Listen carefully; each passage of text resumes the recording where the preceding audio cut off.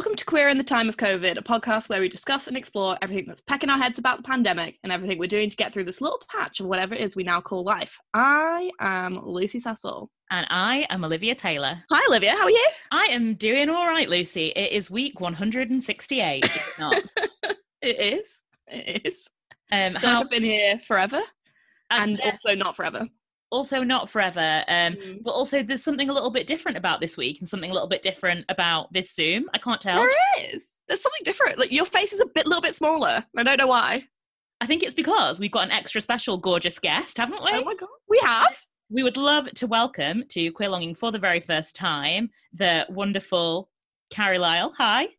Hi. Have I pronounced your surname right? Because I know there's a lot of chat. You have. I might send the podcast to my wife, who doesn't know how to say my name properly. But yeah, you nailed it. Well done. Oh, thank you so much. So for those of you who don't know, Carrie Lyle is editor-in-chief at Diva Magazine, absolute top hun, professional gay and occasional runner. Is that correct? Yeah, that is correct. Yeah. Not, I mean, like quite occasional at the moment. Really not running as much as I should be. But yeah, that's correct. I have been meaning to ask you actually for a while how you got into running. Have you always been a runner, and how does one do it? I have absolutely not always been a runner. I was very anti-running, absolute anti-running, anti-exercise, anti anyone who did run. Thought they were all like the worst, to be honest. And then I don't know, I think I got into a real sort of like low point with my mental health, and I was like, I want to do something. I kind of got into swimming a little bit, and that was really good. And people kept saying, why don't you run? And I was like, because running's for losers. No, like, what's the point? Like, I don't understand why it's fine if you go into the shops and back, but why would you just run to nowhere for nothing? It didn't make any sense to me. Yeah. But at some point, I think I downloaded the Couch to 5K thing, and I started it, and I didn't get very far, and I started it again, and didn't get very far. But at some point, I started it, and it stuck. And it was like magic, actually, just seeing how you go from like hating something, but also being quite bad at something, to then like magic, just being able to run for a minute, for 2 minutes, for 5 minutes. Now I can run for like an hour and a half. And Whoa! Like, a lot of the time when I'm running, I'm like, this is disgusting, and like, why am I doing it? But I feel good afterwards. Like, the endorphins are like totally worth the like sweat and everything else. So. I was going to ask, do you still have that thing before where you're like, don't want to go, I'm doing it, I loved that. Like, is that the process of running? I mean, yeah. So on Monday we went out, Sarah and I went out for a run, and the whole time I'd had a really bad day. I was exhausted. I had slept really badly the night before, and I wanted to do anything other than running.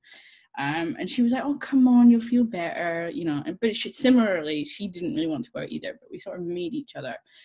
And even on the run, I was like, I hate this. But as soon as I stopped, I was like, oh, that was great. I'm really glad I did it. Like, it just burns off all of that, like all of those feelings that you have, all of that like frustration that you have. It's got somewhere to go. And, maybe whereas, 2 or 3 years ago, I might have, if I'd had a tough day, be like, I'm going to eat my feelings or drink my feelings or wallow in my feelings. Now I like run off my feelings, and then it's better. So yeah, so it feels like a healthier way to like deal with and process what's going on in my head. So yeah. Yeah, and I guess, that is a really healthy way, like you say, of dealing with those feelings, but it also means that you can get to the shop for a Twix in half the time. Exactly. So yeah. I mean, I'm not a very fast runner. Like, I still feel like I'm going full pelt, and there are people who can like walk faster than me. But it's something, and I have to try and not get in my head about that. Like, because I'm also quite competitive. So to be like, it's okay to just run at the pace that I run at, and it's fine. And I'm not, not in competition with anyone else. Just do my own thing. But then I'll be on my Strava like, someone went like. They ran it in like 4 minutes, and it took me like 10 wankers, Are you and Sarah, your lovely wife, Sarah, good running buddies? No. So I'm quite I'm a bit of a solo runner. I don't really like to run with anyone else because I have that thing in my head where I'm like, well, they're faster than me. I'm not good enough. So I quite, like being on my own and just switching off. And, all you're thinking about is like how to breathe and like put one foot in front of the other. So then I feel like when I'm with someone else, it's just a distraction. I'm like, I'm in my head too much. But recently she's trying to convince me to like, maybe we could run together. Maybe it would be nice. And so on Monday we were like running side by side and my face is like thunder. Meanwhile, she's like, isn't this great? Look, there's a rabbit. And I'm like, But afterwards, I'm glad we did. It's just in the moment. Don't love it so much. Oh, that's adorable. Well, we want to officially welcome you to our podcast. This has been such a long time coming and we're very thrilled to have you. Not so thrilled that it can't be in real life because, as Lucy did mention to me earlier, I mean, she is happy with the virtual hug, but a real hug from you, Carrie, is a hug like no other, as we all know. So that is a disappointment, we have to say. I mean, so in my preparation for today, I have put under longing for, it says a hug with Lucy. It actually does say that. So... I'm gonna cry. It's genuine. Don't. I haven't had any human contact for 7 weeks now. So it's too much. I was actually going to say, Olivia, stunning introduction, but you forgot to mention one of the most important accolades to Carrie's name, and that is, of course, first and only at this point, GAFTA winner. Yes, you are our GAFTA winner. I mean, it's in my Instagram bio, not just because I'm really proud of it, but because it's the only award I've ever won. So. I can't believe that. No, you've been robbed of so many writing awards. No writing awards yet. I've been shortlisted, but I've never won anything. Okay, do you have a speech prepared? No, I'm terrible at public speaking, so it's probably a good thing, to be honest. It's a blessing. Okay, well, other than running and other than reveling in your GAFTA win a year on, obviously, as we all know, those sort of trite sayings that we're all rolling out on everyday emails in these strange times, in these weird times. How are you coping with lockdown? What are you doing? What does your sort of day-to-day look like at the moment? Paint us a little picture, if you would. For the most part, my day-to-day life isn't all that different. So when I'm not in London for the magazine and for press week and events and stuff, then I am working from home. So that's kind of been okay. That's been my working day is okay. The biggest change is that Sarah, my wife, is now at home as well, so we've kind of had to find a way of getting through that. But we've been together a long time and like we get on really well, so like that doesn't feel like that's been a strain. So I work through here in my office, she works in the kitchen. We try and avoid each other all day so that we've got something to talk about. But I do like to go through, like she'll shout me through for something and I like to tell her that this meeting could have been an email and other like office lols. So that's been really great. We go out for like a walk at lunchtime sometimes or like sit out in the sun. We're really lucky with our flat, like we've got a little bit of outside space, so that's been like really nice. And then weekends I have been like just getting out as much as we can. So you like taking that one daily exercise to the max. Like I went out on Saturday and cycled for 4 hours. I was like, maybe I'll just go to Glasgow and managed to stop myself. But yeah, just working a lot, doing a lot of nice baking. I've discovered that I'm really good at making Yorkshire puddings. So that's nice. Yeah, the high on the Yorkshires the other day, that was great. So yeah, like there's been some like pandemic like pluses. It's not been so bad in lots of ways, but then I guess like you, Lucy, I'm really missing human contact. Like just I'm really lucky that I have someone here that can, touch, and that's really nice, but I want to touch other people as well, like in a totally consensual way, obviously, but yeah. Don't we all? My heart aches for all the people that I want to touch and I can't touch them. I know. Well, it is difficult. Speaking of aching, what are we all living and longing for this week? We've got your longing, Carrie. You're top of the class, getting that in there. But Lucy, what are you living and longing for this week? Right. So this week I'm living for. So I made a grave mistake last week in the pod, which came out actually today, in which I told you and the world that there was no way to get The Sims 2 without having a disc version. I was incorrect. Really? I've got The Sims 2. Complete collection. The Sims 2 is the best one! Yes. So you can get Sims 2 Complete Collection just as like an app on your Mac. And it is, I'm talking vacation, I'm talking business, I'm talking pets, I'm talking university, I'm talking all the ones you want, downtown, all of it. In one go. 28 quid, worth the money. I know. That's right. Hide in your jumper, Olivia. It's big news. I've kept this from you for like 3 days. How excited you both are. Your faces are just a treat. Carrie, The Sims is just really getting us through lockdown at the moment. But Sims, as we mentioned on the previous Sims heavy episode, Sims 4 is capitalism and Sims 2 is hedonism. And we want hedonism. So this news is really what I wanted to receive it in lockdown. So I'm living for that as well. Yeah, I know. And I just was like, I can't believe I've been so stupid and thought that it didn't exist. And it was like so easy to find. And I was like, I'm not going to tell Olivia, I'm going to reveal it on the pod. And here we are. A little treat from me to you. Sims 2. So much. That's put a real pep in my step. Thank you. Yeah, and I've been like playing it a bit too much, obviously, which is the only way you can play The Sims, basically. And yeah, it's just stunning. Been on holiday already. Been to Tiki Island or whatever it's called. So nice. Yeah, so that's what I'm living for. And I am longing for, so it's going to get a bit sad, not too sad, but just a bit sad. This pod comes out on Wednesday, the Wednesday of which the Friday is my birthday, and I was supposed to be going away with all my family to the beach for my 30th, and not going to do that, and I'm just longing for my family loads. Like, supposed to go with my nephew, and obviously not just him, but he wasn't going to drive down. 2-year-old, not even 2 yet. Yeah, obviously I'm really, really pleased I've got Izzy and Adam here, and Izzy is my sister, so that's really great. And there are loads of things to be grateful for in the way that I have a family to long for, and there are ways to talk to them digitally and stuff like that, so I'm really pleased and grateful about that. But I'm just really missing that, like, you know, just like group of people all together. So yeah, that's what I'm longing for, but I will long for them until I can run away to them. Which I will do as soon as I'm allowed to. Yeah, what are you living and longing for, Liv? Well, this week, I don't know if you have heard of a very little known actress called Julie Andrews. No, I don't know. Please explain. So this thing that I found out that is like conflated two of my like lockdown favorite things, which is favorite things. Oh, I'm amazing. The first thing is Julie Andrews, and as I said last week, I rewatched The Sound of Music for the millionth time. I had a great time making my way through various musicals at the moment to kind of get me through, listening to a lot of musical soundtracks. So I mentioned that, but then also a thing that we've been doing a little bit during lockdown is that we brought back the Words with Friends app, haven't we? Yes. So we've been playing a bit of Words with Friends, a la like our 2012 selves. So that is now back and is part of our lockdown routine, which is quite nice, even though I absolutely suck at Words with Friends, but it's fine.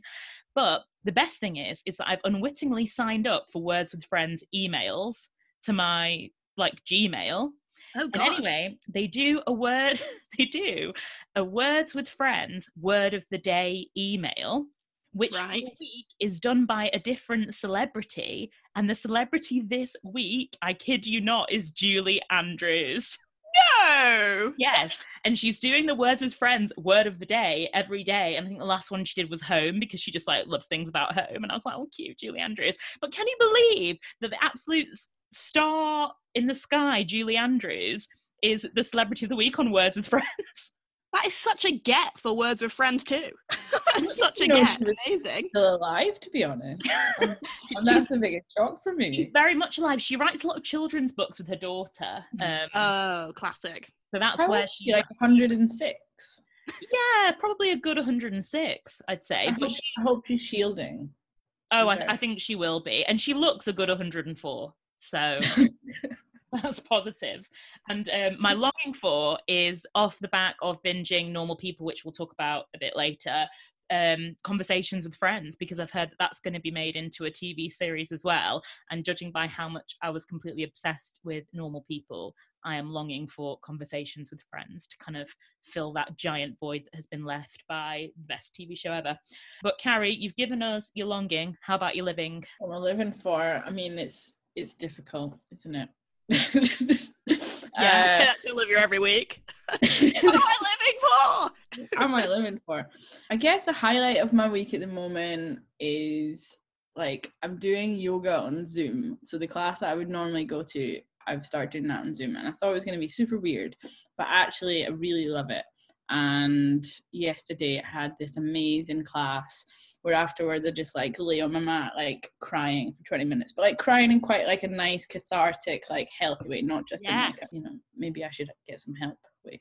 It was really nice. So I'm living for that. I'm living for just trying to find a bit of, you know, positivity wherever you can. Yeah, has there been anything that's kind of stuck out to you positivity wise during this time? Like anything that you've been watching, any Instagram accounts, any sort of words of wisdom, anything that's kind of been getting you through in particular? I mean, for me personally, it's watching Bon Appetit videos before I go to bed. I find them to be very soothing after all of the terrible news. Is there anything that's sort of doing that same job for you? You've talked about it on a previous episode, but mostly it's TikTok for me. Like that's what is getting me through and what will get me through. I spend probably an hour a day. It tends to be in the evening. Like I'll just lie on the couch and I'll scroll and scroll and scroll, and I'll like laugh more than I've ever laughed at anything, and you know, just forget for a minute that actually there's some terrible things happening in the world. So that's been like probably the biggest form of escapism. Like I'm finding it really hard to like concentrate on like films or reading or doing anything. So it's been really nice. That's the one, like one of the only things that I'm finding like helps me just switch off and forget and be like, oh wait, there's just a cute dog, or you know, there's Jade from Little Mix being hilarious. So she has been continually and consistently hilarious. She's a queen. She really is. She is. She's great. Yeah, TikTok truly is like our Lord and Savior this time. It's just that exact, like you say, like it's so hard to concentrate on things. And therefore like having something that's so bit-sized, like tiny little like things that just are like usually funny, made to be funny. So yeah, no, love TikTok. As we all know, this is a TikTok stan podcast, apparently.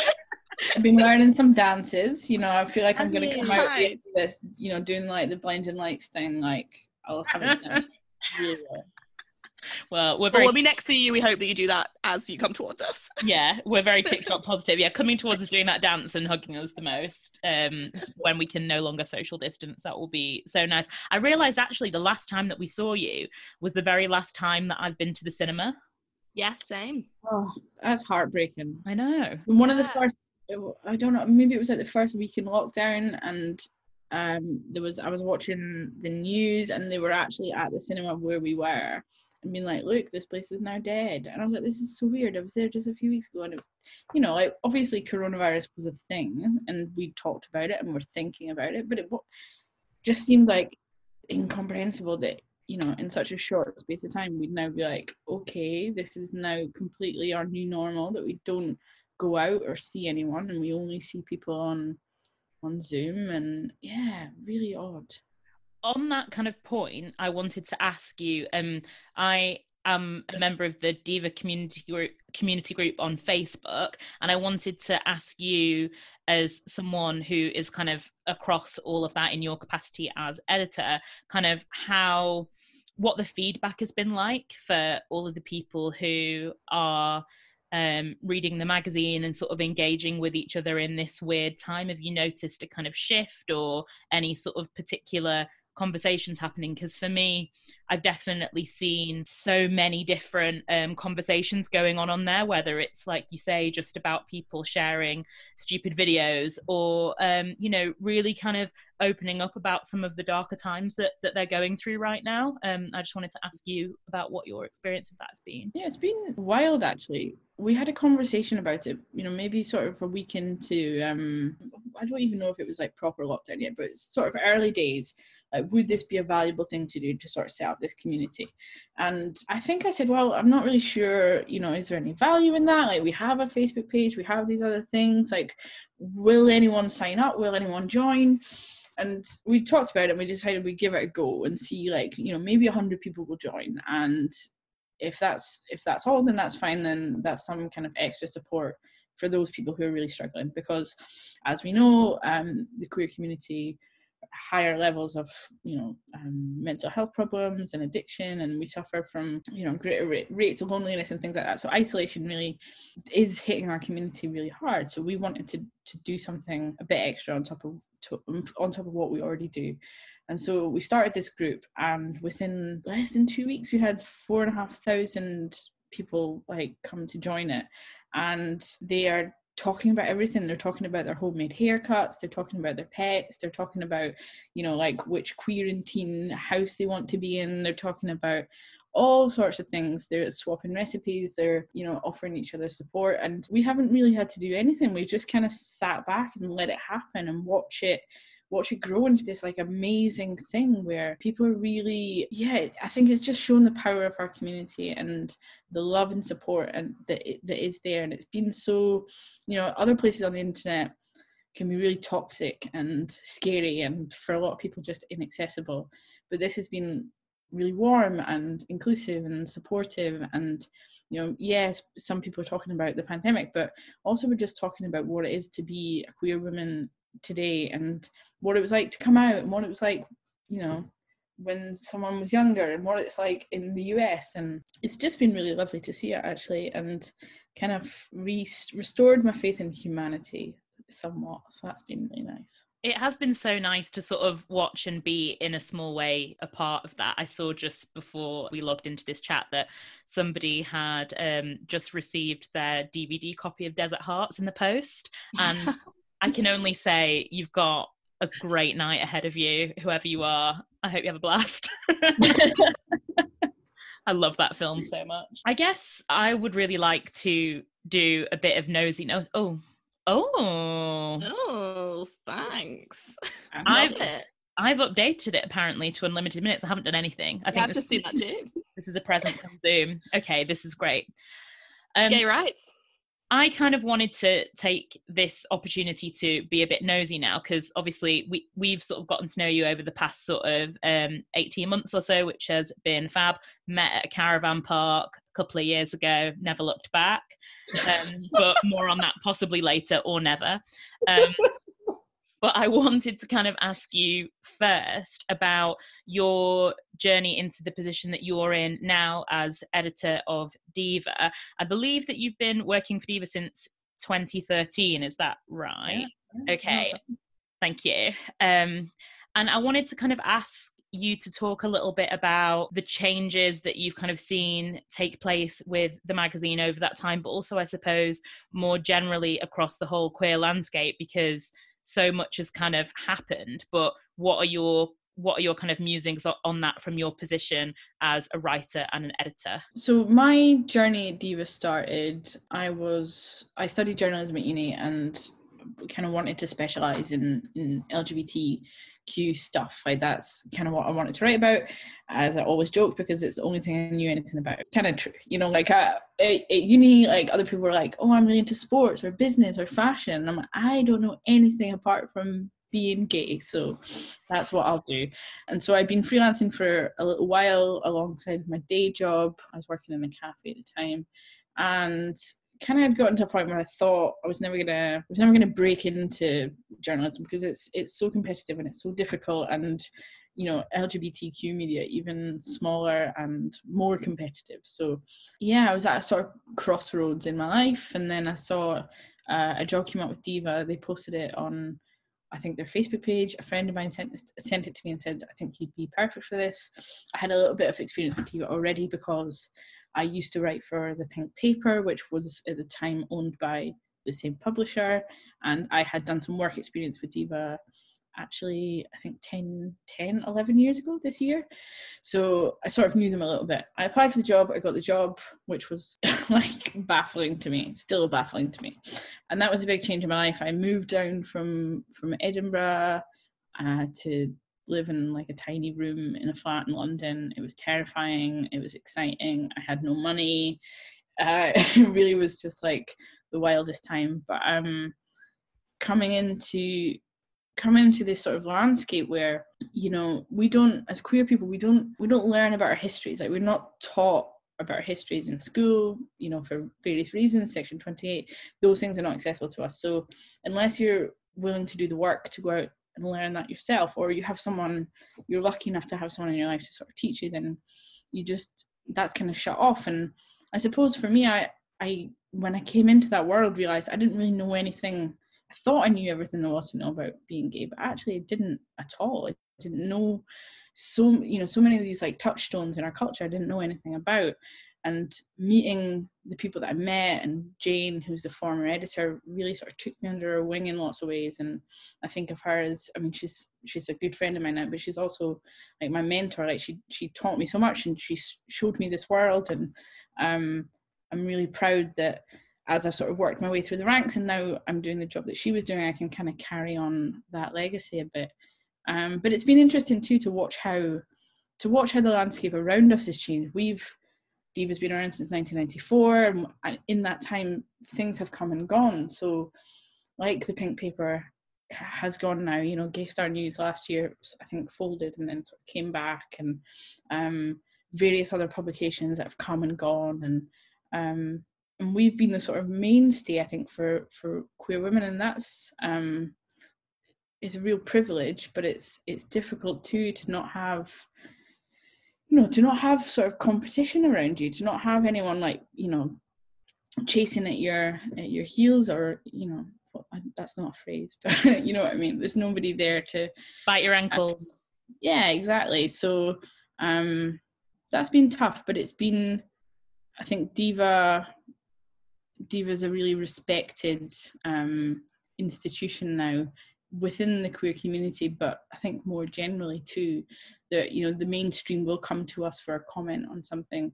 If there's a lesbian story, if a celebrity comes out, if when the L Word was on, like the Times asked me to like give a comment. So it is a really, really respected brand, and seeing how as queer people have had more visibility in mainstream, in sort of pop culture and so on, so has Diva. And that, that's a very sort of convoluted answer, but it's been a ride basically.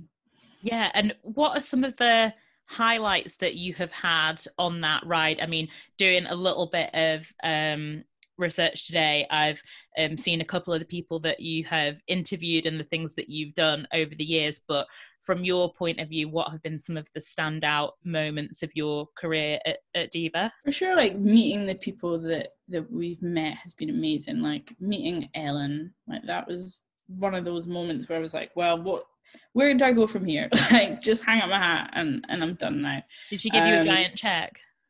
She did not give me a giant check. She sort of floated in the room, answered some questions, floated out the room again. It was a very bizarre experience, but that was quite cool. I interviewed Billie Jean King. That was amazing. I mean, I interviewed like the cast of Bad Girls, which for me like was highlight. Stop there. Cool, right? Like, did you interview Julie and Julie? I have not interviewed the Julies. I interviewed Simone Labib, who played Helen Stewart. And I've interviewed Alicia Eo, who played Denny, and a few others. So wow. I watched Bad Girls when I was sort of coming out, and so for me that was like, I'm done. Like for sure. Meeting some of the people that I've met and hearing their stories and being able to share their stories has been really cool. Also, the travel opportunities I've had have been like unreal. Like I've been to Thailand and like the Seychelles, like went on this like weird mystery trip once where we just had to like turn up, and then they presented you with the ticket. You didn't know where you were going, and we thought it was going to be Europe, somewhere in Europe, which was exciting enough. But then they were like, surprise, wild card, you're going to New York. So flew first class to New York for a weekend. Wow. Did you have a lie down bed? Yes. You could tell that it did not belong there, because the whole time I was just like, thank you so much. Thank you so much. Incredibly grateful. Yeah, do this all the time. Yeah, the travel opportunities have been unreal. The people I've met have been incredible. But yeah, I think the biggest thing is just having that responsibility and the privilege to be able to tell other people's stories. Like celebs are cool and stuff, but it's the everyday people that really stay with me, the ones who you know, I've met at a Pride event and who've said, you know, this magazine changed my life or enabled me to come out or saved my life. You know, I was suicidal before I found Diva, and then I read this piece, or I found the magazine, and now like it's given me a reason to go on. And that stuff, like that's just like the stuff that makes it all worthwhile. And yeah, it's really special. Yeah, that's so special. Yeah, absolutely. My connection to like Diva started with I remember at uni, our very good friend and my housemate at the time used to always like buy Diva, and I hadn't like fully come out yet and was just sort of like toying with the idea in my mind or whatever and stuff, and not really thinking about it or thinking about everything too much, who knows. And I used to like read Diva and be like, oh, this whole sort of life and landscape does exist in a sense, and obviously also having like out friends was really helpful as well, but definitely Diva was part of it, so I feel a fond connection to the magazine, definitely. Yeah, do you remember your first copy of Diva that you ever saw or bought? No, sorry, I can't remember specifically. I don't remember a lot of that time, so. Yeah. Do you remember, Kerry? Yeah. I think I was like 15 or 16 at the time, and the cover was this model, and she was just wearing like pants and like a red shirt that was sort of like flying open, and she was, you know, some arms in the air, very of course, saucy pose. And there was a free book with it, which was like lesbian erotica, and I think that's probably why I bought that issue in particular. But yeah, I remember, I don't know how I knew about it. I don't know who told me about this magazine, but I just remember sort of creeping into this WH Smith's and like eyeing up the shelves and like trying to like get the courage to like, you know, to take it to the counter, and feeling like they were getting some kind of alarm was going to go off, where they'd be like, woo, we got to get it. Yeah. We've got one, ladies and gentlemen. And we were like taken out of the shop and just been like it was like contraband. It was so exciting. Yeah. And like I was trying to say earlier, that it was this window into a world that I didn't know anything about. You know, finding out about art and music and literature, and I think I'd felt like so many young queer people, like I was just on my own with this struggle, and then finding out that actually you're just like one in this like community of like millions and millions and millions of people who've like since the beginning of time, who've gone through the same things that you've gone through, who've struggled through the same things you're struggling with, and have created like amazing art out of that. Like that was a real inspiration to me, and yeah, Diva's really will always hold a special place in my heart for that reason, you know. Yeah, I remember when I was about the same age as you were talking about just then, and it used to have the plastic sort of shields over it in Sainsbury's, and you'd have to like go behind the like modesty shield to get it, and then like run and pay for it and run away, which is kind of wild. But I remember at that time it was when the L Word was like in full swing, and that was like me really coming into my own power. And the first one that I remember was I think it was the first Rachel Shelley one, where she's naked. Yes. Is it that one? Mm-hmm. Yes. So that one, whenever I think of Diva, I just think of that cover. Whenever I see Rachel Shelley, I think of that cover. So it's yeah, you're blushing and she's wondering why. Yeah.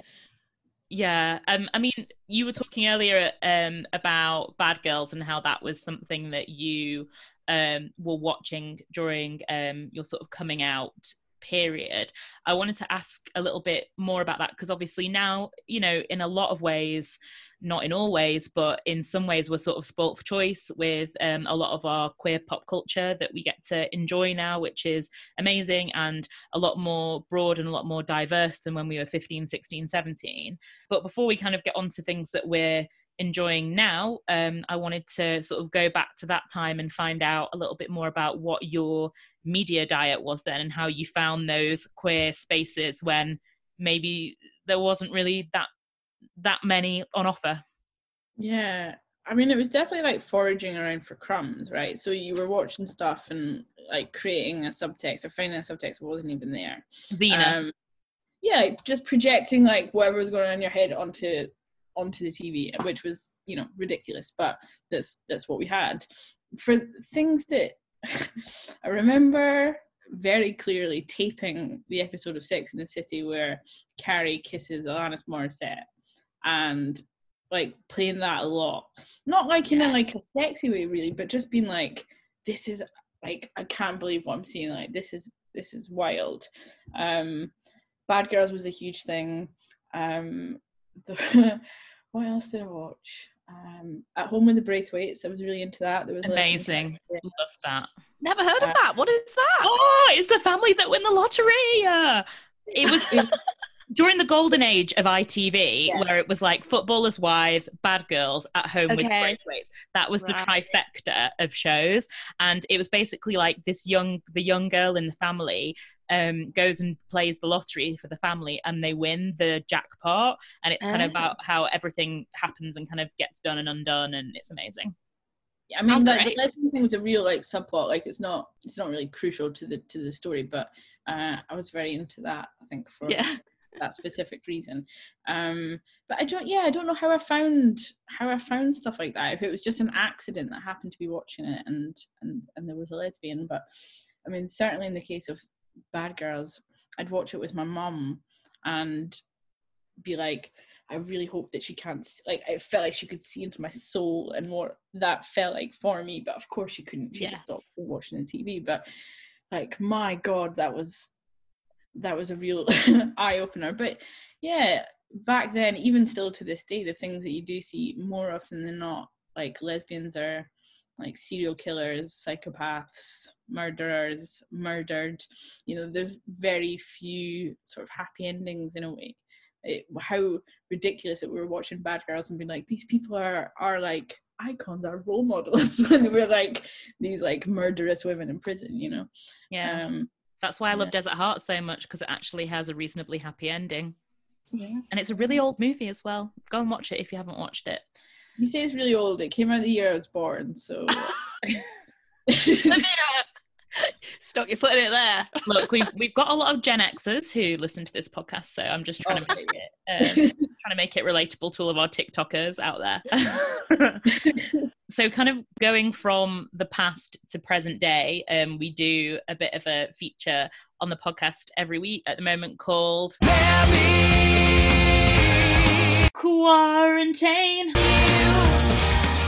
So yeah, as it says on the tin, this segment of the podcast is where we discuss how we are quarantining ourselves during the lockdown period. So we wanted to ask you what you have been listening to, what you've been watching, what you have been enjoying over these past 7 weeks of lockdown. Yeah, what are your highlights? Jeez. So I'm watching Killing Eve, obviously. I have a lot of feelings about that. Probably that's a whole other episode of the podcast, isn't it? But yeah, watching that.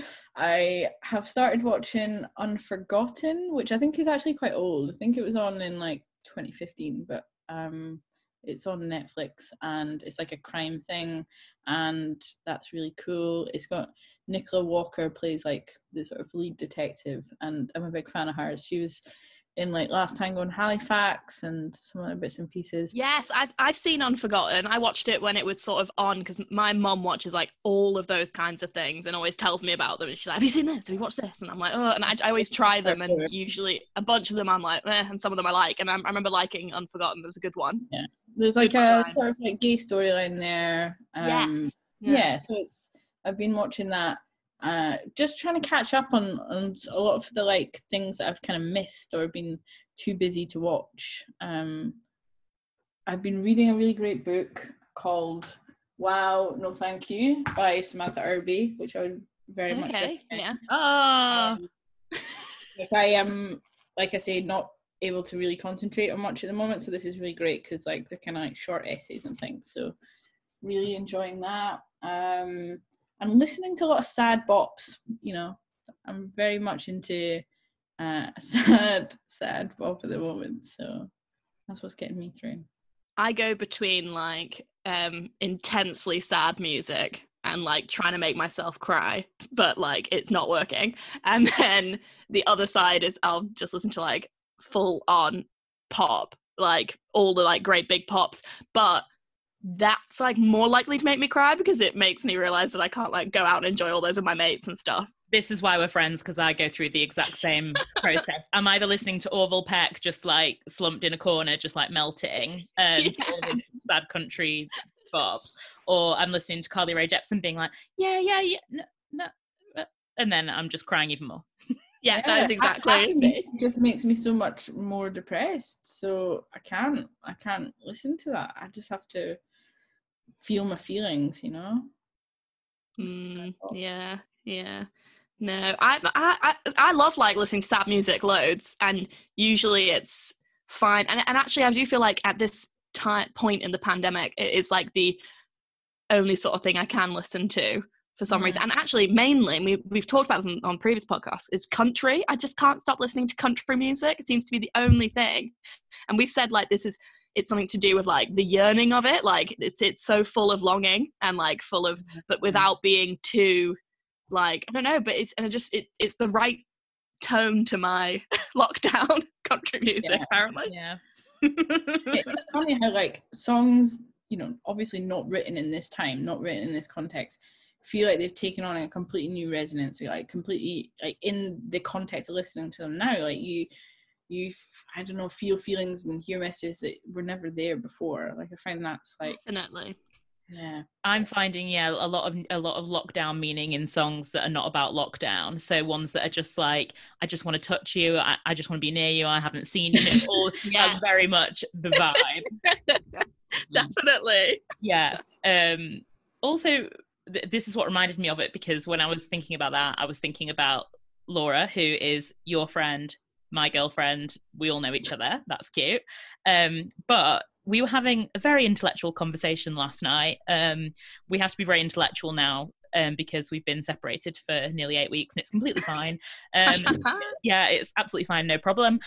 It's the worst. But I was talking to her last night about Killing Eve.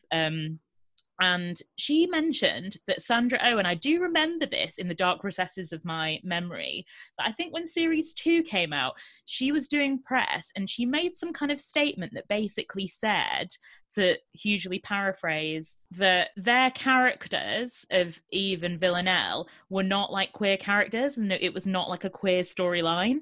Do you remember that? We talked about this on the podcast last year when she said it. So she said, like, it's not a gay thing. Why do people keep reading, like, gay stuff? Yeah, reading into it. What you're all thinking. So, like, her words are just, like, echoing in my mind whenever I'm watching the show. And I'm like, am I going mad? That's what I thought last night. I don't understand. That's what I thought last night. And that's what Laura was thinking as well. And I was saying, I think if I'm being generous, I would like to say maybe that she said that because she wanted to kind of divert the over kind of sexualization of the characters in kind of like I don't know, a sort of gross sort of gaze way, or not GAYS, GAZE, just to massively clarify that. Yeah, like maybe she was trying to sort of divert that, but it just sounded like she was saying it ain't gay, stop thinking it's gay. I think essentially everyone got the memo but Sandra Oh, which is the problem, like a bit, but it's I remember when she said it being so like, what? Why does she think that? Like, maybe your explanation, Liv, is maybe the only sort of one, but I don't know. I think it was, I wonder if she thinks it was a mistake to say it. And it's like, obviously there's a lot of confused feelings that certainly her character has for Villanelle, right? So if she's speaking as a character, being like, oh no, honestly, it's not a gay thing, like I feel really like attached to this woman, but I don't know why, that's fine. But I don't know, it felt like irresponsible for her to say that, actually, because we have bought into the show and supported this show, and of course there's a gay thing there, of course there's some sort of sexual thing there, you know. I don't know, it feels offensive not to acknowledge that and make us think that we're going mad when you're like, but the chemistry and the Yeah, and also like Villanelle's an openly queer character. Like we know that she is into women and that like she is attracted to Eve in a way that is definitely got a sexual element. Like so to like you say, it just seems like an irresponsible thing to do as somebody who's, you know, tied to the project. And it's just odd, very odd. I remember thinking it was really odd at the time. Like, I think it's fair. Gay times, right? So like, why you're talking to a gay now? Why would you say it's not a gay thing? Stop making it a gay thing. Oh dear. I mean, I think maybe at the very least, like maybe it's fair to say, obviously, like it isn't all about sex for Villanelle. Like the whole thing is like she obviously is a psychopath, and it's about how she wants to sort of possess Eve in every single way, and obviously one of those is in a sexual way. It's like she wants to have sex with her, she wants to kill her, she wants to be with her, she wants to be the only person that she sees, she wants to completely sort of like consume her almost. Yeah, it's like all relatable power and content, control, right? Like we've all felt like that, no? Just yeah, I mean, let's go back to our 15-year-old selves and surely, you know, like for like. Nothing more queer than that, you know? Have you ever sent somebody a Build-A-Bear teddy that said, I know you want me to be with you, or whatever it was at the end of I've not, but the scene where she's holding that little heart, like playing it into her ear, I've definitely done fucking shit like that before with like a voicemail or a voice memo or being like, so yeah. Yeah, I've definitely worn like I remember it made me think of I remember once someone that I did end up going out with in the end, but I don't think I was going out with them then. They gave no, it was not Laura. they gave me a sweatband, you know, like a wrist sweatband, and it absolutely stunk. It's I don't even know what the smell was. I think like her cat maybe had like weed on it or something. It literally stunk, and it was white and it had a little pink heart on it, and I wore it and wore it and wore it and wore it, and everyone was like, that is the most disgusting article I've ever seen. What are you doing? And I was like, oh, you know, it's just a present. So yeah, I can probably identify with Villanelle more than I should. I used to have a little tin that filled with sort of like trinkets that this girl I had a crush on when, I don't know, it was like the first girl I had a crush on. So I had this tin with little artifacts from her that I put in it. So one day she gave me a piece of chewing gum and I was like, oh, thanks. I'll have that in a second. But I didn't. I just put it in the tin. And I just kept it in the tin with like a cinema stuff from when we went to the cinema and all these other like fucking creepy things, like psychopath. Did you ever get together in the end? No, we never got together in the end, and I never told her how I felt, and I don't think to this day she knows. Sometimes I look her up on Facebook though, just to be like, oh, it's really weird that I was ever into her, because she's not at all. Yeah, not at all. That's what I do with Dec from Ant and Dec. I just look at him sometimes and go, how did that ever happen, Dec? That 2-week affair we had in my mind. I didn't know that you had a thing for Dec. I think I've talked about it on this podcast. I think. Maybe when I was. Yeah. Maybe not. But when I first moved to England, back to England, I was I was like obsessed with things that were very English, and to me Ant and Dec were incredibly English. And like I had the hugest crush on Ant and Dec for like 2 weeks. I was like obsessed. I was like 15.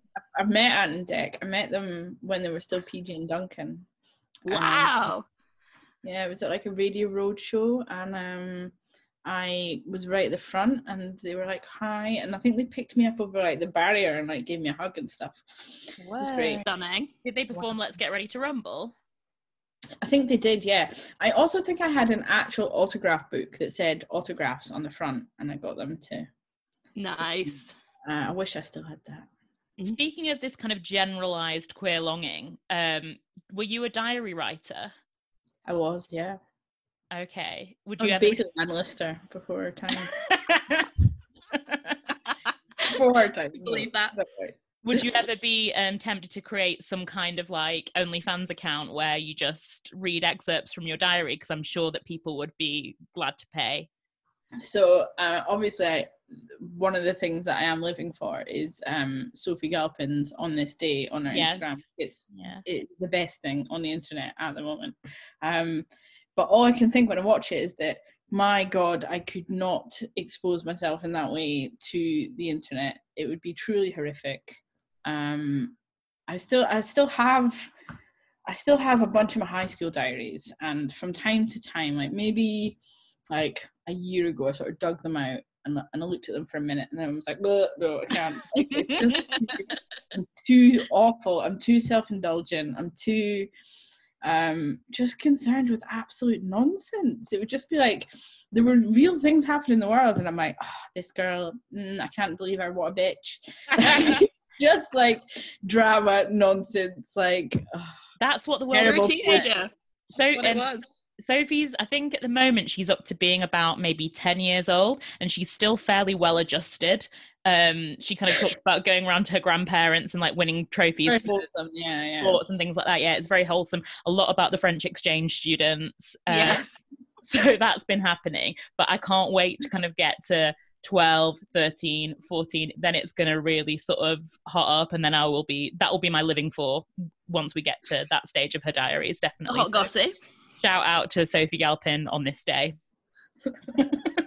It's so good. I like look forward to that every day. Yes, same. And I love her cadence of like, and welcome back to On This Day. It's really beautiful. She's like the lesbian Mr. Rogers. Right. So I know we talked a little bit earlier about the music that we've been listening to get ourselves through this pandemic time. So I think it's probably about time for our actual segment on that of Track of the Week. What is everyone's Track of the Week? Olivia, you go first. Okay, thank you. So my Track of the Week this week is a remix, and it is, I don't know if you have heard this yet, but it is the News at 10 Dua Lipa Hallucinate remix. No, not come on my radar. So I'm surprised that it hasn't got to you via Twitter, because these things usually get to you first. Yeah. But I'll send it to you both after this on our newly arranged WhatsApp group. Very exciting. And it is a remix of the, the News at 10, the bleepy sort of iconic soundtrack, and Hallucinate from Dua Lipa's new album. And it slaps. I don't doubt that. It's so good. Like, I was saying, I was talking about it with my boss at work, because it's been doing the rounds at work loads, because obviously, like, it's a BBC thing, so they've all like loved it the most. And Emily, I was saying to Emily, like, this is definitely going to be on at the next warehouse project. Like, when everyone's out of lockdown, they're just like, bop, bop. Just in like a sweaty basement. And to be honest, I'll be there, and I can't wait. So that is my Track of the Week. How about Great you? One. I mean, I don't watch the news anymore, but and the one thing I miss the most about the news is the soundtrack, because that song slaps. Perfect. You don't need to. Perfect. Thank you so much. Yeah. My Track of the Week, very much in keeping with the fact that I'm only listening to country, is so earlier, just today, this afternoon, it's been raining all morning. I was very sad about the weather taking a turn, even though it's good for the earth to have the rain, but I was just sad about missing the sun. But then it all cleared up, and there was this bright sunshine coming into my bedroom. I'd finished work, and I logged out. I lay down on the floor to do my stretches, but also to just do one of my favourite activities, which I call centering, which, as Olivia will know, is where I just lie down and have to lie very still. No one can talk to me, so that I can just like recenter, kind of like recalibrate, like learn to be okay in the moment. I've been doing this for a long time. I lay down, and my Spotify was just on shuffle, and Dolly Parton's Light of a Clear Blue Morning came on, and the sun was beaming. She was singing about it's all going to be okay, it's all going to be all right. I can see the light of a clear blue morning. Oh, and I just perked up for a little bit there. So that is my Track of the Week. Cannot recommend it enough for if you're feeling a bit hopeless. And also on that Dolly point, I know we've talked about it before, but if people have not listened to Dolly Parton's America, do it. It's Great podcast. one of the best lockdown decisions you could ever make. That's a great shout. Well done you. Well done, Dolly. Carrie, what is your track of the week? Well, I'm actually going to go against everything I said a minute ago about how I could only listen to sad music, because my track of the week is actually quite like an upbeat bop. Don't know if you've heard I'm Ready by Sam Smith and Demi Lovato. I have. But it's a tune. Like, I feel like I could take on the world. I can take on the pandemic. I can, I don't know, smash this lockdown. Put that on, went for a little run. I felt like a bit of a champion. Yeah. For like 5 minutes. Do you feel like you can win gold at the Gay Olympics when you listen to that song? So that was lovely. Little happy bop. So yeah, my track. Good one. Great choice. So Lucy, what have you been entertaining or quarantining yourself with this week? So mainly I've finished 2 books again. Very blessed. So I finally finished the second book of Dust, which is the Philip Pullman, which I think I talked about on the podcast when it came out, because I went to like an event for it. And it's taken me this whole time to read it, because I read like a sort of solid chunk. It's like 700 pages, solid chunk of it when I got it, and I put it down and then couldn't get back into it. But actually perfect quarantine reading. Very it's fantastical. It's a different world. Loved it loads. Finally finished that, so I'm pleased with that. That's done. And then I have read I've read 3. So I also read Spring by Ali Smith, which is the 3rd in her seasonal quartet, which I loved loads. I think it's probably the best one of those. Yeah, definitely. I loved it loads. It seems like it's going to come to like a nice round, like a season. It's going to sort of lead into each other, which I think is really clever. I just think her writing is great and clever and very good.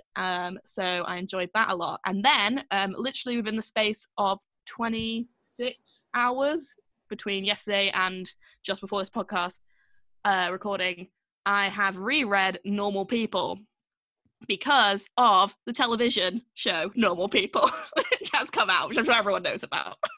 I'm sure everyone knows.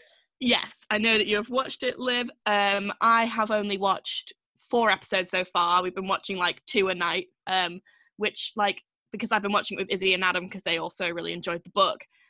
We all decided to watch it together. If it had just been me, I would have finished it by now, because that's how I usually consume things. But actually, it's been quite nice to do it in little bite-sized chunks, which is not normal anymore, really, for how I consume stuff. So it's quite good in that way, and then I'm able to like really think about it. So I reread after we watched the first 2 episodes, and then I was like, I want to reread the book, because I want to make sure that I'm like, because I read it a couple of years ago, that like I really understand how the adaptation is. Do you know what I mean? And whether it is being good or not and stuff like that, rather than just my basic thoughts on it. So yeah, what do you think of it? I mean, you've watched all of it. It's a bit different. Yeah, I've watched all of it, all 12 eps, but I do think, like you say, I think because they're shorter, they're very sort of snackable, and it's easy to get a couple in a day, and it doesn't really feel like it's taken over your whole life. But emotionally, it felt like it took over my whole life. But I was ready for that because of having read the book. But someone that I follow on Instagram that I've mentioned previously for lockdown pasta recipes, and that's Rosie McKean, Pasta Queen. She shared some thoughts on Normal People last night, which I would like to share with the podcast. So I hope she won't mind me stealing her words, but some thoughts on Normal People. I'm on at 5, by the way, so no spoilers, please. Number 1, obsessed with Connell's mum. I agree with that. Connell's mum is an icon. Number 2, Marianne wears too much velvet for a normal person. I agree with that as well. Why does she wear so much velvet? She does wear so much velvet. It's a bit of like a sexy witch vibe. But yeah, it's such like an academic look, wearing all that velvet. Well, I went through a very strict period at university where I wore a lot of velvet, so I do understand. Yeah, I did have some crushed velvet burgundy leggings. Do you remember? Yeah, I had blue ones and you had burgundy ones. Yeah, it was a time in our lives. Number 3, I wish I could go and live in Sligo. Number 4, never seen a group of people do so much work and be so involved at uni in first year. I thought that was a great read and very accurate. And number 5, hate Connell's necklace. I think that is such shade. His necklace is fit. I love it. I think it's great. And it's very important to his character to have that necklace, I believe. So, Is it? Yeah, just because it speaks to him being the person that he is. Like, I think, and the necklace is like in the book, and I like the necklace. That's all I'm saying. Okay, I can't remember anything about the necklace, but I just thought it was funny that she picked up on that because I did not. But yeah, I think it's fantastic. I think it's a really great adaptation of the book. I think that it shows issues that millennials have with anxiety, depression, friendships, emotions, mental health, all of those things in a way that for the first time isn't like skinsy. Yes. Which I feel like is really refreshing. It kind of dips into class and money and privilege a little bit in a way that feels like it's relatable from both Marianne and Connell's point of view. I just think that the whole interplay between those two characters of what is unsaid being the biggest thing that is said is so powerful, because especially for Connell's character, his words are so sparse and not everything. I think the way that he acts so small. It's just so impactful. So yeah, I won't talk about kind of how it goes on into the later eps. We can talk about it more in the coming weeks. I would say look out for episode 10 and make sure that you have 18 packets of tissues. You will need them. Well, as someone who just finished the book again this afternoon, there was no dry eye in the house being me. But yeah, so I'm 4 eps in. I think it's really good. I think it's a good adaptation. I think it gets the feel of the book correct. But I do think that it's never and was never going to be able to be as good and perceptive as the book, because the book is all about their perceptions and their inner workings and the ways that they see the world, the way they see each other, the way they see their relationships and their like part in their worlds. And a lot of that is like in the description of their like thoughts. Obviously they have definitely tried to bring that into the like into a script by like putting things that are their inner thoughts into like speech, into like dialogue, which is like interesting, but sometimes can seem a bit jarring, I think. But I think that's just because like I'm literally reading it as I watch it. I think you will find that improves. Yes, exactly. I'm like 4 eps in, I'm like, it could get better at that, like who knows. And well, not better at it, it's not bad at it. I think it's something that's really hard to do, and it's why there are different forms of things, books, TV, film. I think really interestingly, like the dialogue is like most of it is like fully lifted straight from the book, which I think is great. I think that's a really good way to do an adaptation. I'm really enjoying it. I think it's got a really good like tone. I think it's building up to be incredibly emotional, which the book was. You know, it's very like you say, it's a relatable piece of work, and I think that's why it's hit a chord with so many people of sort of our generation, because it's like that. It's one of the first things to really like, I think for me it feels like one of the first things to really like see elements of my personality or people I know's personalities and lives and experiences in a way that other things haven't. It's so really nice helpful. to like not be depicted as like taking drugs in a warehouse for yes, exactly 12 days. Like that's just not most people's normal people's life experience. And you know, it's a lot quieter and a lot sort of more boring in a lot of ways. And I think as well, and that's not to say that the series is boring, it's just kind of more realistic. And I think that the sex scenes especially are really interesting, because as it goes on you see I feel quite a bit more of Connell in those moments in terms of like nakedness basically.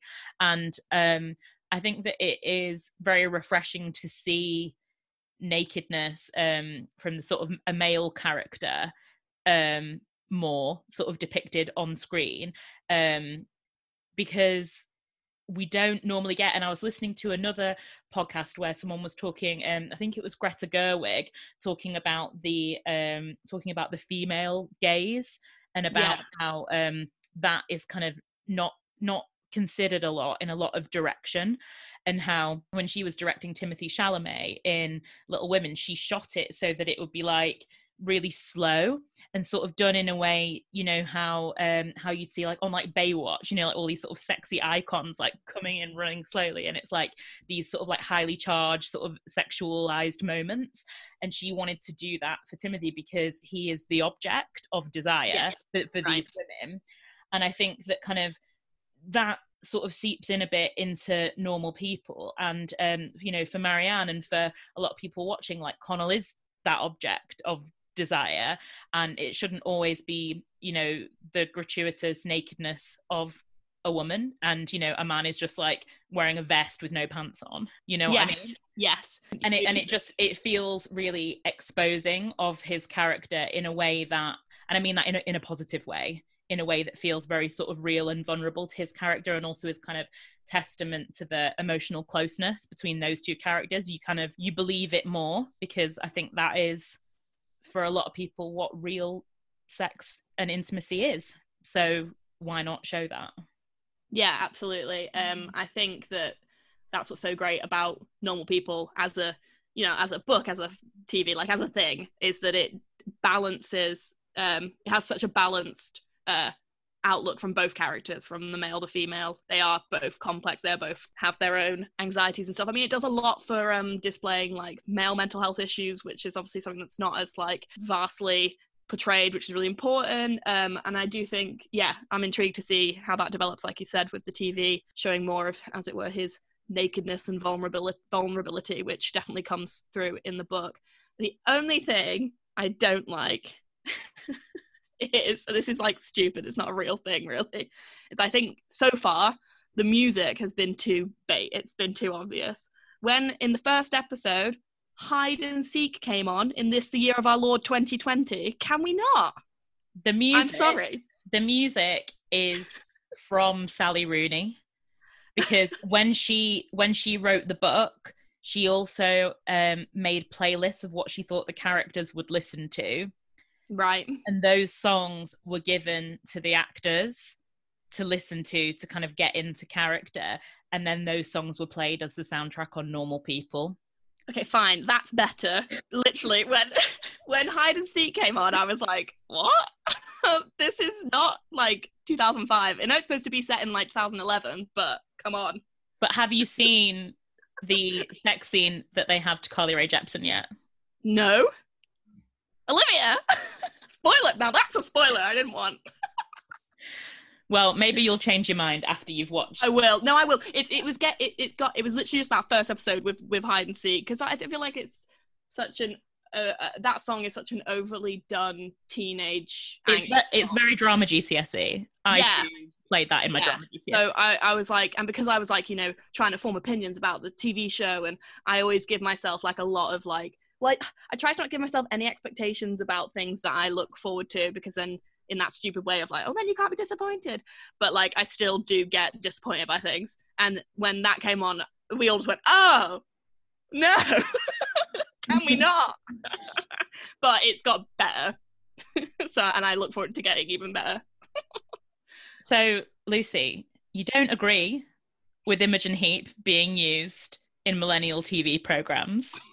Is there anything else, Lucy, that you don't agree with? Because it's time for... I don't agree with it. Another week, another I don't agree with it. I'm going to put this to Carrie first, because she has been sitting patiently while we have been talking a long time and boring her to tears about Normal People, because she hasn't watched it yet. It's made me want to watch it. So. Oh, good. Well, you're very polite. And also read it. So have you read it? What to do first? No, read it or watch it first. Oh, well, this is my other thing, which I actually meant to say during that, is that I feel like from the first 4 episodes, that I feel like you would get a different feel of the characters if you only watched it and hadn't read it than if you read it. So, but I don't know if that's because I have read it. It's hard to say if that is the case. But I think there's definitely a lot of you'll get a lot out of just watching it. I think it's really good on its own, like if you can't be bothered to read the book, but it is like one of those books that I think you're basically guaranteed to enjoy in some Pretty much, yeah. If you're, I think you'd enjoy it. Yeah, like the only like, I've always thought like, who would I not recommend this book to? And I think like I can't really imagine like my mum maybe enjoying it, because I think it is more of like a millennial, younger generation-y kind of piece. Yeah. I wouldn't recommend it. Yeah, my mum asked me if she should read it, and I was like, maybe not. Like, I feel like she could maybe watch the show more than read the book. Yeah, I don't think my mum would hate the book, but I don't think she would get from it what you're really like, what everyone else does. At the moment, my mum is only interested in books that have like a woman who was a prize-winning journalist who has moved for a new life in Devon, and she like meets this like new lustful farmhand, and they have an affair. And in the first like couple of pages, there's a map of the village. Like, it has to have a map. Right. Yeah. One of those. Yes. Lovely. So you need to know like where the tackle shop is, where the pub is, where, you know, John's Cavern is, and you'll be fine. So they're the books that she's been enjoying at the moment. So maybe Normal People isn't on that list. But what do we not agree with this week? What did I not agree with this week? Well, as you will have seen, it was Lesbian Visibility Week recently, which Diva, we were the architects of, I suppose. Lesbian Visibility Day has been a thing for, I think, 12 years, but we wanted to make it sort of this big event, and we had lots of stuff planned. We had to kind of move it online cause pandemic, but it was really cool. The hashtag was trending, it was doing really well, and then I was like, I'm gonna go and see what people are saying about like being like visible lesbians, and lol, didn't realize that actually a lot of those people were just being absolute trolly arseholes. So I don't agree with people who are just like using these troubling times, TM, to be like transphobic and to be mean-spirited and cruel, and I just don't like. We have so much to concern ourselves with at the moment, like our very existence. Like, why would you use that energy to like stamp on another person's like right to existence? Like, it just is not okay. With so many people sort of hijack this thing that we try to build that was inclusive and celebratory and wonderful, and use it as an excuse to be like transphobic and awful. Yeah. So yeah, do not agree with that. I'm over it. Honestly, the will of a TERF is unbound, apparently. So, like, I mean, obviously, all those things are bad at any given time, obviously. But no, you're right. It does seem like bizarre that that people are taking this time to still be horrendous to each other. I don't understand it either, and I also don't agree with it. It's not good. If we can't use this time to reimagine our realities and reevaluate what's important, and use our energies for good, then that just it's very depressing. I'm sorry that it's not a more cheerful note, but yeah. No, it's definitely really important. That was such a beautiful issue as well. We loved the artwork that was on the cover. Do you know who did that? Yeah, it's an artist called Eve Archer. I think she's Archer Eve on Instagram, maybe. You should look her up. But we commissioned her to do that sort of exclusively for us. And I wanted her to kind of bring in some humor and color, and sort of try to bring to life what it is to be you know, queer, to be a lesbian, to be visible, to sort of celebrate our culture and our history a little bit. And she really took the brief and just made it pop. So I was really happy with how that turned out. Yeah, it was so good. I saw it and I was like, oh, it's so nice. Yeah, so really nice. We'll check her out and we will link her in our show notes. She's got an Instagram, hasn't she? Yeah. Right, okay. And Lucy, what is it that you don't agree with this week? Mine's far more trivial. Should have gone trivial, guys. I'm sorry. No, it's good. Light and shade. We love it. We love it here on the pod. Mine is just that there is never enough flour in my household to fulfill all my baking needs. Never enough. And it's not like we've been struggling to get flour, because I know it's been a thing of struggling to get flour. We've been able to get it in our local shops, which is really good. But like every time I'm like want to make a thing, there just never is quite enough flour. And I'm having, well, actually what's really good about it is I'm having to learn how to bake with like different types of flour and things, which is quite good. But I mean, I know that like the baking is real this pandemic, but I am like always like fully upset if there's not a baked good for me to have at any given moment. Like it really, like Nigel Slater, you have to have 2 slices of cake a day. Yes, exactly. I've made like 4 banana breads, cinnamon rolls twice. Like we've made like 700 bread loaves. Like I made amazing hot cross buns, like stunning hot cross buns. Have you tried crumpets? I'm intrigued by crumpets. No, haven't made crumpets, but I'll add it to the list. Why not? Have you tried making a crumpet? I have no idea. I don't know. It's just like a sort of battery dough thing, and then the main thing you need for a crumpet is you need a round metal thing that you can put in a frying pan. Yeah. But hopefully you'll be on my level with this, being somebody from Scotland. But I'm gonna make potato scones. I was on board until you pronounced it scone. That's so jarring. I knew you were gonna say that. I can't say scone because to me scone is posh. Scone is not posh. Scone is posh. Yeah, it's funny because I would say, as somebody who came to this country, to the UK later, the scone thing is each person thinks the other one sounds posh. Yeah, hands down. Because in Stockport, if you said scone, people would be like, "Who do you think you are?" So I will always say scone. But it's more scone than it is scone. You know what I mean? Yeah, there's a yes, there is a difference. But Lucy, you say scone, don't you? I do say scone. Yeah. So sorry, I don't know.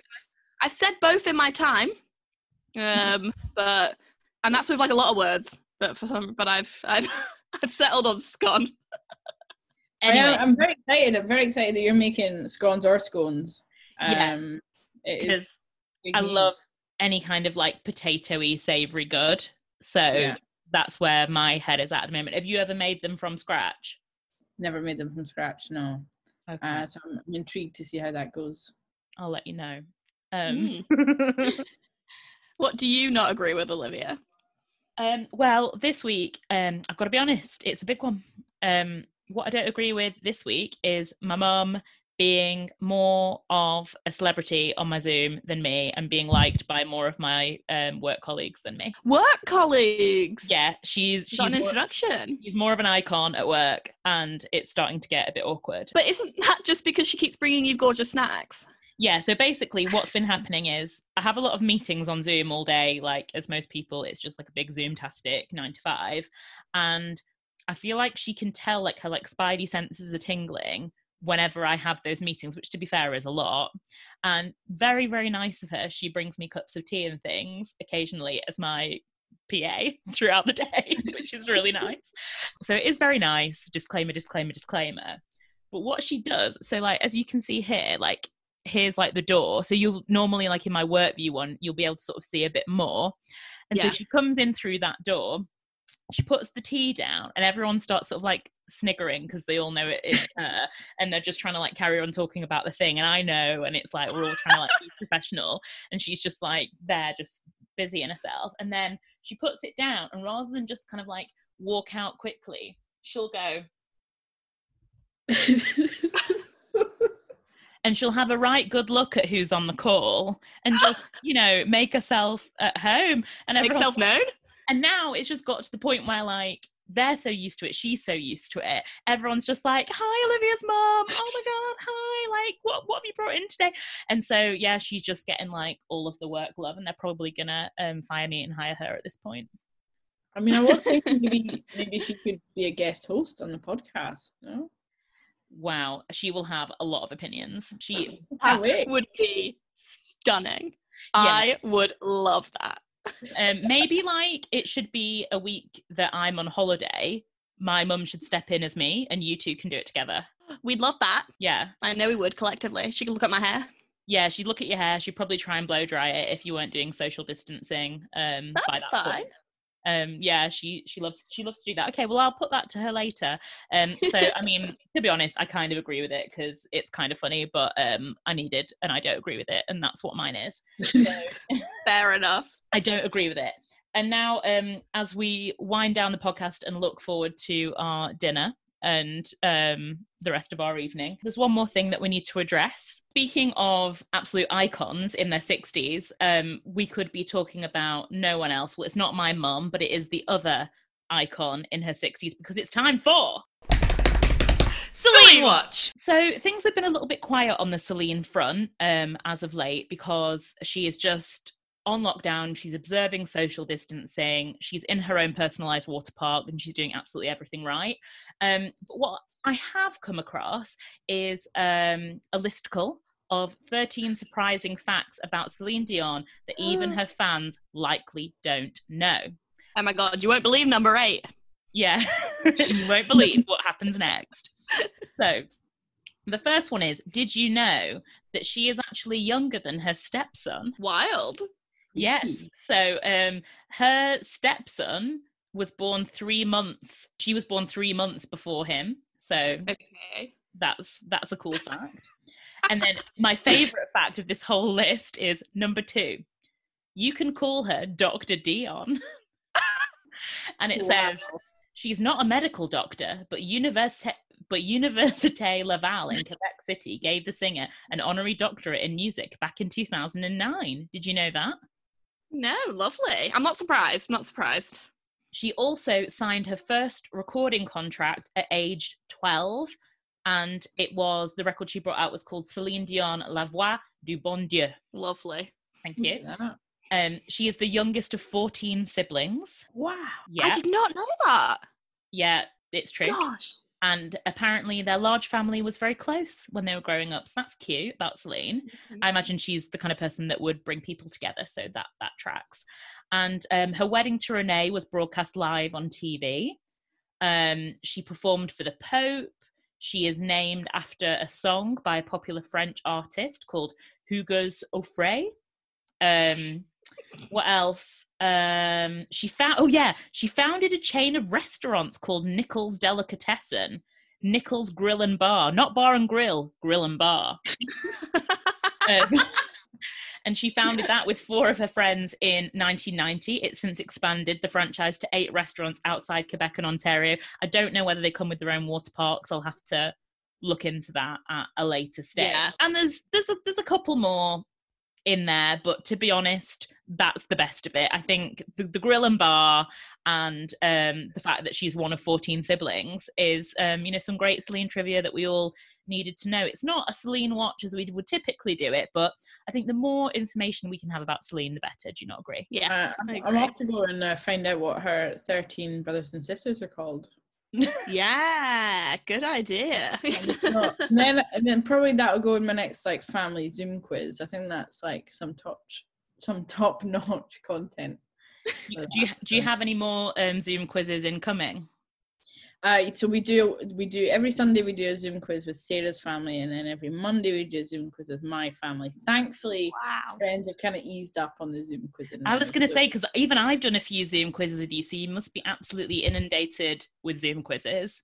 Yeah, it's a lot. It's a lot. And unfortunately, I haven't retained any of the information that I've learned, so it just seems like a waste of everyone's time. But you did win ours. Well, yeah. By an absolute landslide in the end. Me and Laura were in the lead, and then he just crushed us. Absolutely crushed us in that final round. It's fine. It's fine. I don't know what this says about me, and feel free to analyse. I haven't been invited to a single Zoom quiz. But you have led a Zoom quiz. Yeah, I did lead one. That's true. One singular. I'll invite you to my family quiz, and you will regret that. So.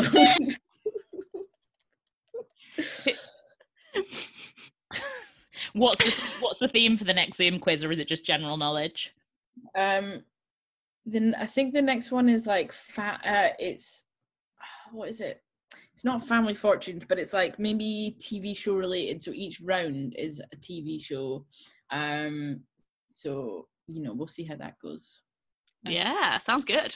Sounds great. Last time I was hosting, I did a round on everyone, so each person's name, which was fine for like my wife.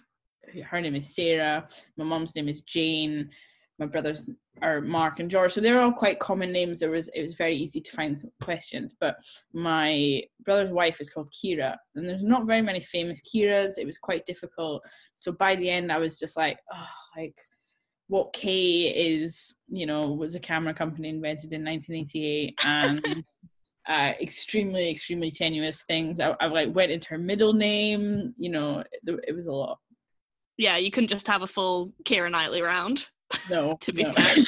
Probably not that much interesting about her around as well anyway. So. No. I look quite pretty, don't I? Anyway, on that gorgeous Keira Knightley subject, we just want to give you a massive thank you for joining us this week, Carrie. It's been our absolute pleasure to have you. It's been really nice to like peek behind the curtain and see how the magic happens. Well, I hope we haven't left you wholly disappointed, but it's been, so great to have you on, and what you've been doing with the magazine and with the Facebook group and everything that's been going on has been really great to see. So hopefully that can continue to be a really great resource for a lot of our queer community as we go forward into the lockdown and hopefully out of the lockdown at some point in the near future. If people want to follow you, read any more of your work, find out a little bit more, get their Carrie fix, how can they do that? So you can follow Diva on all the things at Diva Magazine. I'm on Twitter at Siege, SEEJ. On Instagram, I think I'm Siege_Lyle. LinkedIn, I'm probably there too. Just stalk me. I'm not adverse to fans and followers, so come and say hello. Do you sign autographs? I have signed some autographs in my time, yeah. Yes, stunning. I'm gonna get an autograph book for next time we meet, like one of those ones you had when you were a kid. Yeah. Yeah, if you see us with something under our arm, you'll know that it's our autograph book, and we'll be ready. So yeah, I think that's probably it for this week. We have managed to take up an hour and 40 minutes of your time, so sorry about that. You must be hungry. What's for tea? Thank you so much. Nowhere to be. We're having some roasted vegetables and some couscous maybe, and some Sounds nice. Stunning. What about you, Lucy? Lockdown I don't know what I'm having. I'm hoping to exit here and be welcomed with a dish, but my housemates have just been out, so I don't know. They've only just got back, so I don't know what they've been doing. I'm gonna have to go investigate. What are you having? Something with leeks. Oh yeah, lovely. We love a leek. Yeah, that much. Yeah. I love leeks. I've always wanted to try ramps, because ramps are like leeks, but they're only available for 3 weeks out of the year. And I've always wanted to try them, and I've always missed them. I think they're more an American thing. They look kind of like leeks. They look a bit like wild garlic, but they're they have like a similar sort of allium-y taste to leeks. So yeah, there you go. Lovely. On that stunning note, please do follow Carrie, follow Diva, join the amazing Diva community group that they have on Facebook. It's a really great resource if you want to get involved with a lot of lovely conversations around this time and feel like you have the warm hug of a community around you when we can't actually give hugs at the moment. So go and check that out. And we will be loving you, leaving you, and longing for you until next week. Bye. Bye. So my longing for is I didn't write anything down. Shit.